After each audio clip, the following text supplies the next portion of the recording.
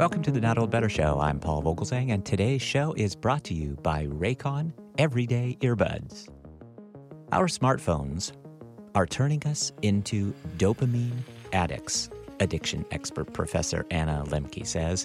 As chief of Stanford University's Dual Diagnosis Addiction Clinic, Dr. Anna Lembke has treated patients addicted to everything from heroin to water. Yep, you heard that right. And she refers to the smartphone as the modern-day hypodermic needle. In her new book, Dopamine Nation, Finding Balance in the Age of Indulgence, Dr. Anna Lembke examines how we can beat our digital dependencies, with its central thesis attempting to find out why, with more abundance than ever, we remain less happy than we were in the past.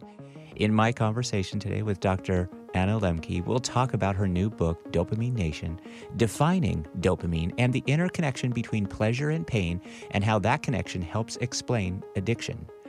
Dopamine is the neurotransmitter, the chemical messenger that's most connected with processing, rewarding pleasurable behavior. The more dopamine a drug or behavior releases, the more addictive it is. Dr. Lembke is a psychiatrist who's the medical director of addiction medicine at Stanford University. Dopamine is the key here, and the key to pleasure and pain. This book is about pleasure. It's also about pain. Most important, it's about the relationship between pleasure and pain, and how understanding that relationship has become essential for a life well lived. Why? Because we've transformed the world from a place of scarcity to a place of overwhelming abundance. Drugs, food, news, gambling, shopping, gaming, texting, sexting, Facebooking, Instagramming, YouTubing, tweeting. The increased numbers, variety, and potency of highly rewarding stimuli today is staggering. The smartphone is the modern-day hypodermic needle delivering digital dopamine 24/7 for a wired generation. If you haven't met your drug of choice yet, it's coming soon to a website near you. Whether it's sugar or shopping, voyeuring or vaping, social media posts, or the Washington Post, we all engage in behaviors we wish we didn't, or to an extent we regret. This book offers practical solutions for how to manage compulsive overconsumption in a world where consumption has become the all-encompassing motive of our lives.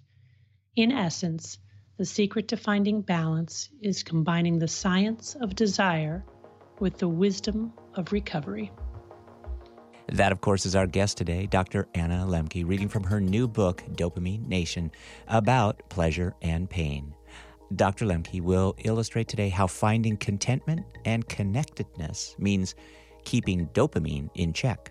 You'll hear about the lived experiences of her patients, which are the gripping fabric of her new book. Their riveting stories of suffering and redemption give us all hope for managing our consumption and transforming our lives. My conversation with Dr. Lembke shows that the secret to finding balance is combining the science of desire with the wisdom of recovery. Please join me in welcoming to the Not Old Better Show via internet phone, Dr. Anna Lembke. Dr. Anna Lembke, welcome to the program. Well, thank you for having me. I'm excited to be here. Good. And I'm excited to talk to you. Thank you for being generous with your time for our questions today and being generous with the reading from your new book entitled Dopamine Nation, Finding Balance in the Age of Indulgence. And you refer to the book being about pleasure and pain, and we're going to get into that. With regard to the pain side of it, there is an awful lot of research today, very current research, which seems to indicate that people are more in pain. They're less happy than they were 2 decades ago, particularly among people with means and wealth and abundance. So what is going on with us? It seems like the poorer countries from this same research appear to be happier. So help us make some sense of this today. Yeah. So this is really a paradox, right? The World Happiness Report survey shows that people were happier in 2008 than they were in 2018. And the most unhappy people tend to be people living in rich nations. If you look at rates of depression and anxiety worldwide, they're going up, and they're highest again in rich nations. It's not just psychological suffering that has increased or happiness that has decreased, it's also physical pain. So, for example, in the United States, there are more people struggling with all kinds of chronic pain than 2 or 3 decades ago, including otherwise healthy young people for whom no discernible disease or injury can be identified. And corresponding with that, we've seen increasing rates of prescription opioid use for the treatment of pain over that same time period, despite no evidence of an increased need for analgesia in terms of disease and morbidity, and obvious explanations for pain. So we've got really a puzzle here, right? Where we've sort of managed to eradicate or greatly limit a whole host of diseases that used to kill us. And we're, getting older and living longer than we ever did before, which might in part explain some of the increases in physical pain, although it doesn't explain the increase among young people. And yet at the same time, we're a lot less happy. Yeah, it is just this fascinating paradox. I wonder, we're all coming off of COVID. Certainly, it's still with us. My hope is that you and your family are all doing very well. But we think about this notion of prescription RXs increasing and the chronic nature of some of these conditions. Did COVID create more addiction or perhaps more addictive behavior? Yeah, so this is really an interesting impact of COVID because it's not clear. There's not a consistent response across all populations and demographic groups. It's certainly, we do know that drug overdoses, which have already quadrupled in the past 2 decades, and we're starting to go down for the first time in 2018, rose again during quarantine. And the reasons for that are, complex and multifactorial, having to do with the fact that people probably had decreased access to addiction treatment and due to interruption of the drug supply. While at the same time, the drug supply, especially things like illicit fentanyl, remained highly abundant, but sort of less reliable. So people who were already addicted were not able to get access to their sort of regular supply. But drug overdoses aside, I feel like there's sort of two populations. There's a group of individuals for whom COVID and quarantine was really an opportunity to reset and improve their wellness and tackle things like addiction and take on the long-standing problems related to addiction or just, overconsumption generally. And at the same time, there's a group of individuals who probably, progressed and got worse in that regard. More screen time, more sitting around, less structure, people working at home with immediate access to their refrigerator, starting to drink earlier, starting to drink more. So it's been an interesting phenomenon where some individuals have certainly slipped into risky substance use, risky screen use, and even addictive use of substances and behaviors, whereas others, again, have sort of found it beneficial to have more time to focus on wellness and have gotten better. And I've seen both of those in my practice in the last 2 years. The book, Dopamine Nation, is really excellent. Thank you again for sharing it with me. One of the central points is this notion that you bring up about unhappiness and addiction being the natural biological responses to overabundance. So maybe you could describe for us the science and neuroscience of addiction and what you've learned about how the brain works to accommodate highly rewarding, highly pleasurable, and addictive behavior. Yeah. So, we started out talking about this sort of mysterious paradox where we have so much abundance and yet we seem to be all getting more and more unhappy. And my hypothesis for that is that we're actually overstimulating our reward pathway, which is the part of our brain that's been conserved and evolved over millions of years to help us adapt in a world of scarcity and ever-present danger, but is mismatched for this world of overabundance.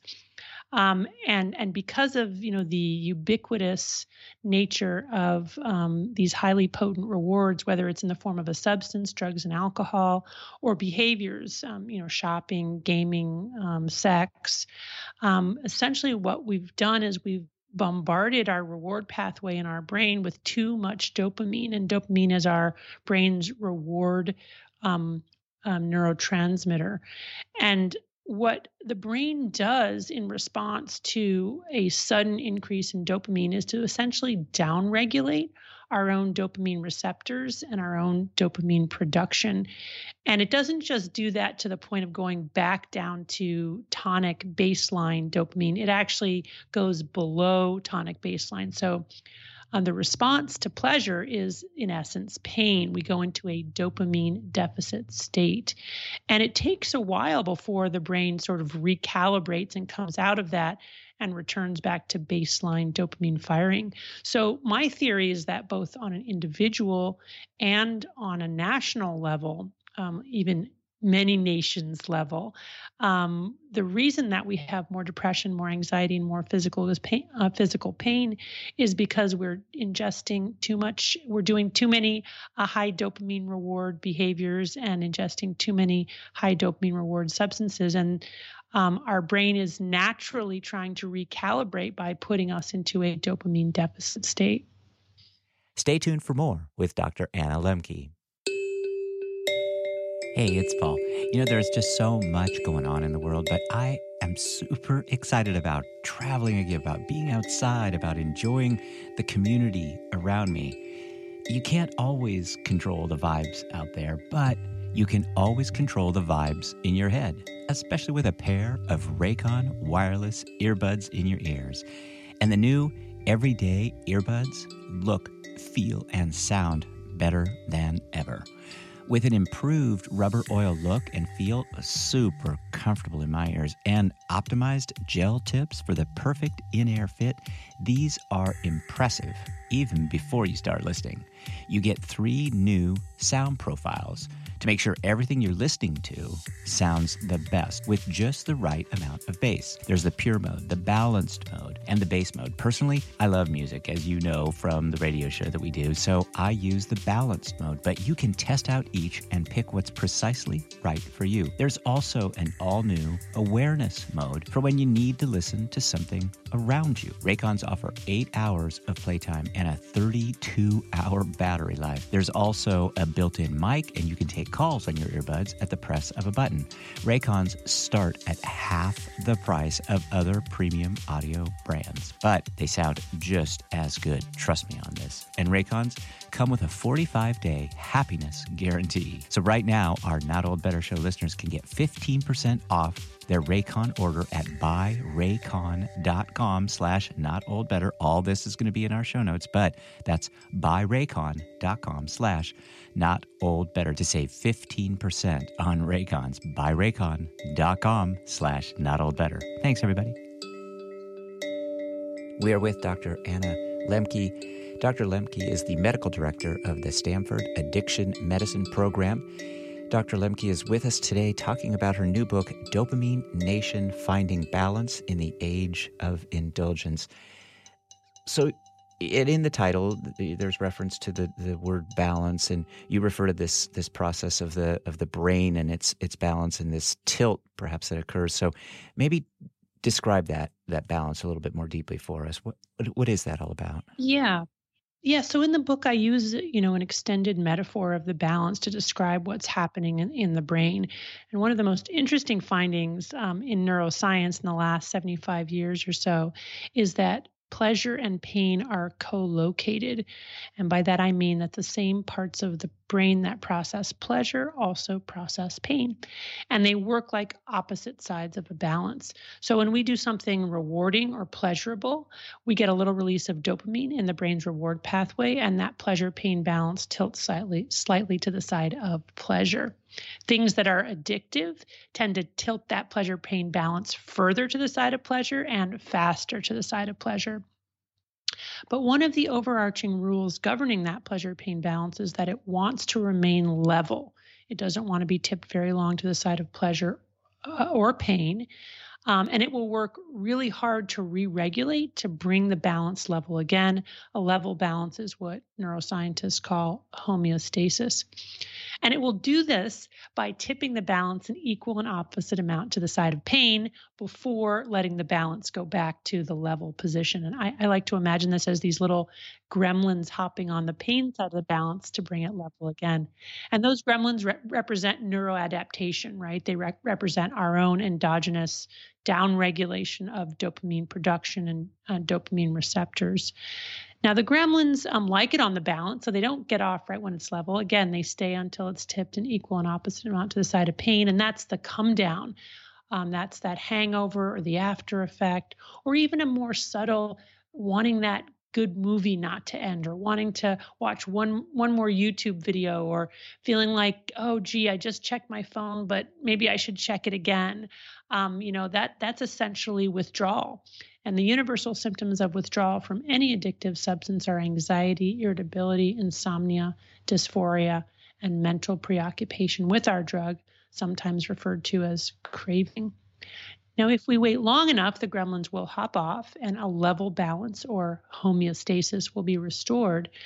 But if we continue to ingest these highly rewarding substances and behaviors again and again over hours to days to weeks to months to years, we essentially reset our hedonic set point or our joy set point to the side of pain.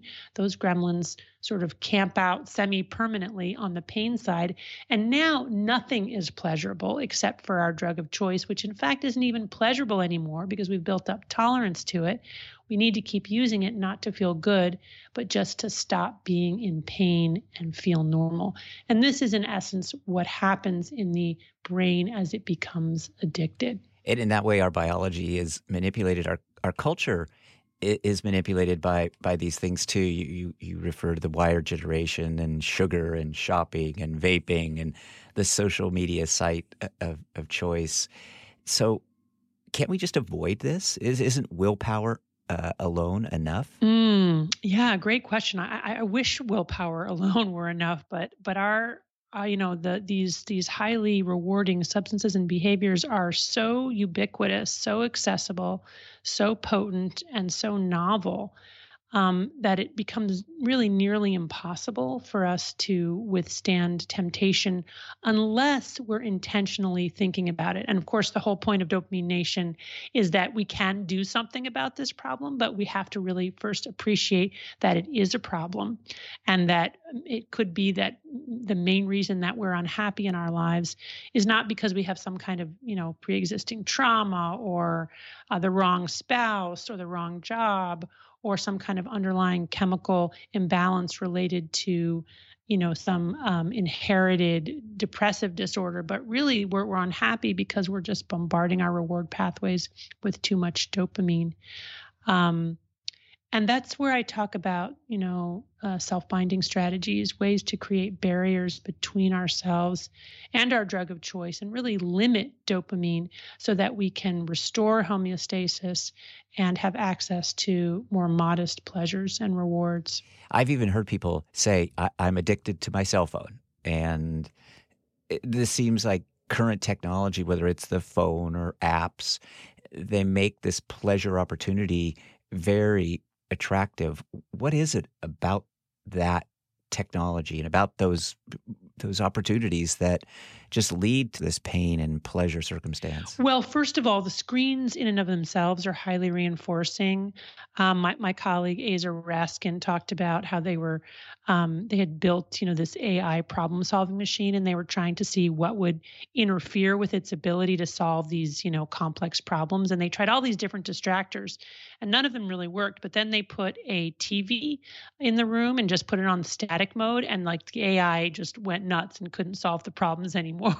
So there's something really deeply distracting and also incredibly compelling about a screen. I've heard people theorize that it's sort of like the prehistoric, fire, gathering around the fire, that we just kind of go toward that light, and that kind of changing dynamic image. Of course, sadly, the prehistoric fire, we were at least gathering around the same fire together. Now we're all gathering around our individual fires in our individual rooms on our individual screens. And so it's become sort of a source of isolation rather than a source of community. Although there are ways, obviously, to find community online as well, good ways. It's not all bad. The other thing too is, when you think about what makes something addictive, it's essentially, four components. It's easy access, which, let's face it, that access is now just incredibly easy. The tap of a finger or the swipe of a screen, and we have access to an infinite variety of flashing lights and beautiful faces and novel information. It's also potency. So, when you think about, for example, making human connections, to like, let's say 100 years ago or even less than that, if you wanted to make a friend, you had to go out of your house and you had to find some people. And probably the average person is sort of average looking and sort of average interesting. Um, Now, you can go online and you can find an infinite number of people saying an infinite variety of things, each one potentially more beautiful than the other. And if what they're saying kind of starts to bore you, you just, swipe it away and go find the next one. And this is really addictive because it just contributes to that problem of potency, where ultimately, we need more and more gremlins on the pain side of the balance in order to compensate. And then, that's that escalating. Then you need escalating potency, just like someone who gets addicted to opioids might start out using, prescription Vicodin and end up shooting heroin, because over time the prescription Vicodin, stops working, and then they need more and more to get the same effect. And the same thing is happening, with these digital products, except that they're literally infinite. And the other thing too, which is a huge trigger for dopamine, is novelty, right? So just taking the thing that we like and slightly changing it. And of course, the internet is just genius at doing this. The algorithms, the AI algorithms, made by the companies like Facebook, track us, know what we like, and then suggest to us sort of something else we might like. And of course, just the novelty of that, new, slightly modified version of the thing we liked before can temporarily overcome tolerance and be very engaging. It's also really important to realize that the suggestion of something itself releases dopamine. So, for example, when we get an alert or a reminder or an ad of something that we think might lead to something pleasing, we get a little spike of dopamine just from that. But following that little mini spike of dopamine, at the trigger or the reminder or the conditioned cue, dopamine doesn't go back down to baseline levels. It goes below baseline levels, and that's where we feel the craving. So just from the suggestion, we go through that loop of the balance, tipping to the side of pleasure, then tipping to the side of pain. And craving is essentially about motivation, right? Once we feel craving, then we want to act on it. We want to go, go check out that site and click on that link. And it's almost like we can't, like, there's like a biological imperative, to go check it out. So there's a lot that's built into these digital products that makes them, innately reinforcing. And essentially what they do is exploit our, millions of years old evolutionary neural machinery that has us approaching pleasure and avoiding pain, something that was highly adaptive again, in a world of scarcity and ever-present danger, but which is potentially highly maladaptive in the world that we've created. Dr. Lembke, many in our audience are older adults over the age of 55. I wonder if there's a difference between how the brain reacts in the case of an older adult versus a young person. Is there an age kind of difference there with the brain? Well, certainly as we age, we lose some of our plasticity. That is our ability for neurons to change and adapt and be resilient. But the good news is that we continue to generate new neurons throughout the lifespan, something that neuroscience discovered really only in the last 50 to 100 years. We had thought that by the time you got to age 25, you had all the neurons you were ever going to have. It turns out that's not true. We continue to generate new neurons throughout the lifespan, and there are certain things that we can do to optimize, neurogenesis, one of them being things like exercise, but another one is learning, things like that. In terms of the response to these digital products and the risk of compulsive overconsumption and addiction, unfortunately, older people, despite having less plasticity, are not immune to this problem. And I'm hearing more and more about, older people, especially those who are isolated, spending, more time on their screens. And the hard thing about this is that, it can feel initially like we're connecting through these screens, and there can be some very meaningful connections that occur. But in a way, it can also be counterfeit connections and can lead to more isolation, which is obviously not good. When you talk about pleasure and pain, I read that you have found that many of your patients feel liberated when they're told that they don't have to be happy all the time. That pleasure just might not be the goal necessarily. Why is that? Well, part of the big problem here, in addition to the simple biological imperative wrought by this pleasure-pain balance and the way dopamine works in the brain, is cultural messages that have been disseminated for at least the last 50 years, telling people that if they're not happy, then they must be sick, that something is wrong with them if they're not sort of in ecstasy 24/7. And unfortunately, life just isn't about happiness all the time. And in fact, striving for pleasure in and of itself, as I've described, can make people really unhappy. One of the things I say in my book is that hedonism, or pleasure seeking for its own sake, can lead to anhedonia, which is the total lack of pleasure in anything that we do. So for some of my patients who come in who have struggled lifelong with depression, sometimes just validating that, maybe that's just sort of their baseline temperament, and maybe that's okay, is just, for some individuals, a huge relief. Like, they no longer have to feel like, okay, well, there's something wrong with me, or I'm defective, or I'm alone because I'm not, super happy. When they realize that other people are struggling, many other people in similar ways, that can be really comforting. And also, the whole wellness movement and self-improvement movement is good, and healthy, and has helped a lot of people. But I do see patients, who sort of become obsessively fixated on trying to improve themselves instead of just radically accepting their lives and who they are and kind of carrying on and making the best of it. I think a lot of this has been exacerbated by some forms of social media.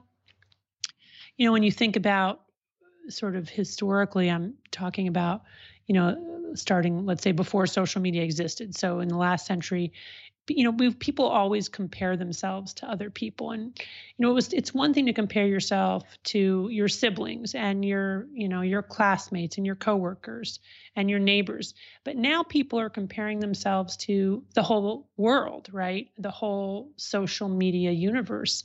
And it's, millions of people, many of whom curate these false selves online. So you're not even really seeing people's real lives. You're seeing this sort of illusory, positive image of themselves and their lives. And the result is that many people who engage on social media can feel very much less than. After doing that, feel very bad about themselves and their lives and wonder, what am I doing wrong? Why am I not as successful as that person? Why am I not as happy? So, popping the bubble of some of those false messages from social media is also important. Dr. Lembke, final question for you. I thought it was just fascinating that abstinence can reset this idea of homeostasis, the balance of the brain, getting the gremlins to kind of even out across the teeter-totter. And in the back of the book, you refer to some balance lessons. I thought those were great. Maybe tell us a little bit about those. Maybe a couple of them, pick your 2 or 3, and what our audience should learn about coping strategies to create this balance. Yeah, well, I mean, the lessons of the balance are essentially lessons I've learned from my patients and people in recovery from addiction and 25 years of practicing psychiatry. 20 years ago when patients came in with depression and anxiety, the first thing I did was prescribe a pill. Now the first thing I do is actually paradoxically to ask them to eliminate all pleasurable stimuli from their lives for 1 month. And in doing that together, really, we're conducting an experiment to see if by eliminating these supercharged dopamine products and behaviors, they can reset their own balance through the science of hormesis. And hormesis comes from the Greek to set in motion. And basically what we're doing there is by eliminating dopamine for 1 month, we allow time for those neuroadaptation gremlins to hop off the pain side of the balance, and for our own endogenous or innate production of dopamine to upregulate so that we can restore a level balance and achieve homeostasis. So that's one of the lessons of the balance is that, if you're feeling bad, you might paradoxically think about stopping the thing that you're doing or consuming that gives you relief in the moment, but that may actually be contributing to feelings of depression, anxiety, and despair. The other paradoxical thing that I recommend is that people intentionally engage in things that are hard. So just like pressing too hard on the pleasure side of the balance leads to the after effect of pain, it turns out that pressing slightly on the pain side of the balance can lead to the after effect of pleasure. So that can be things like ice cold water baths or exercise or a difficult cognitive task or a creative endeavor, or even things like going a whole day telling the truth.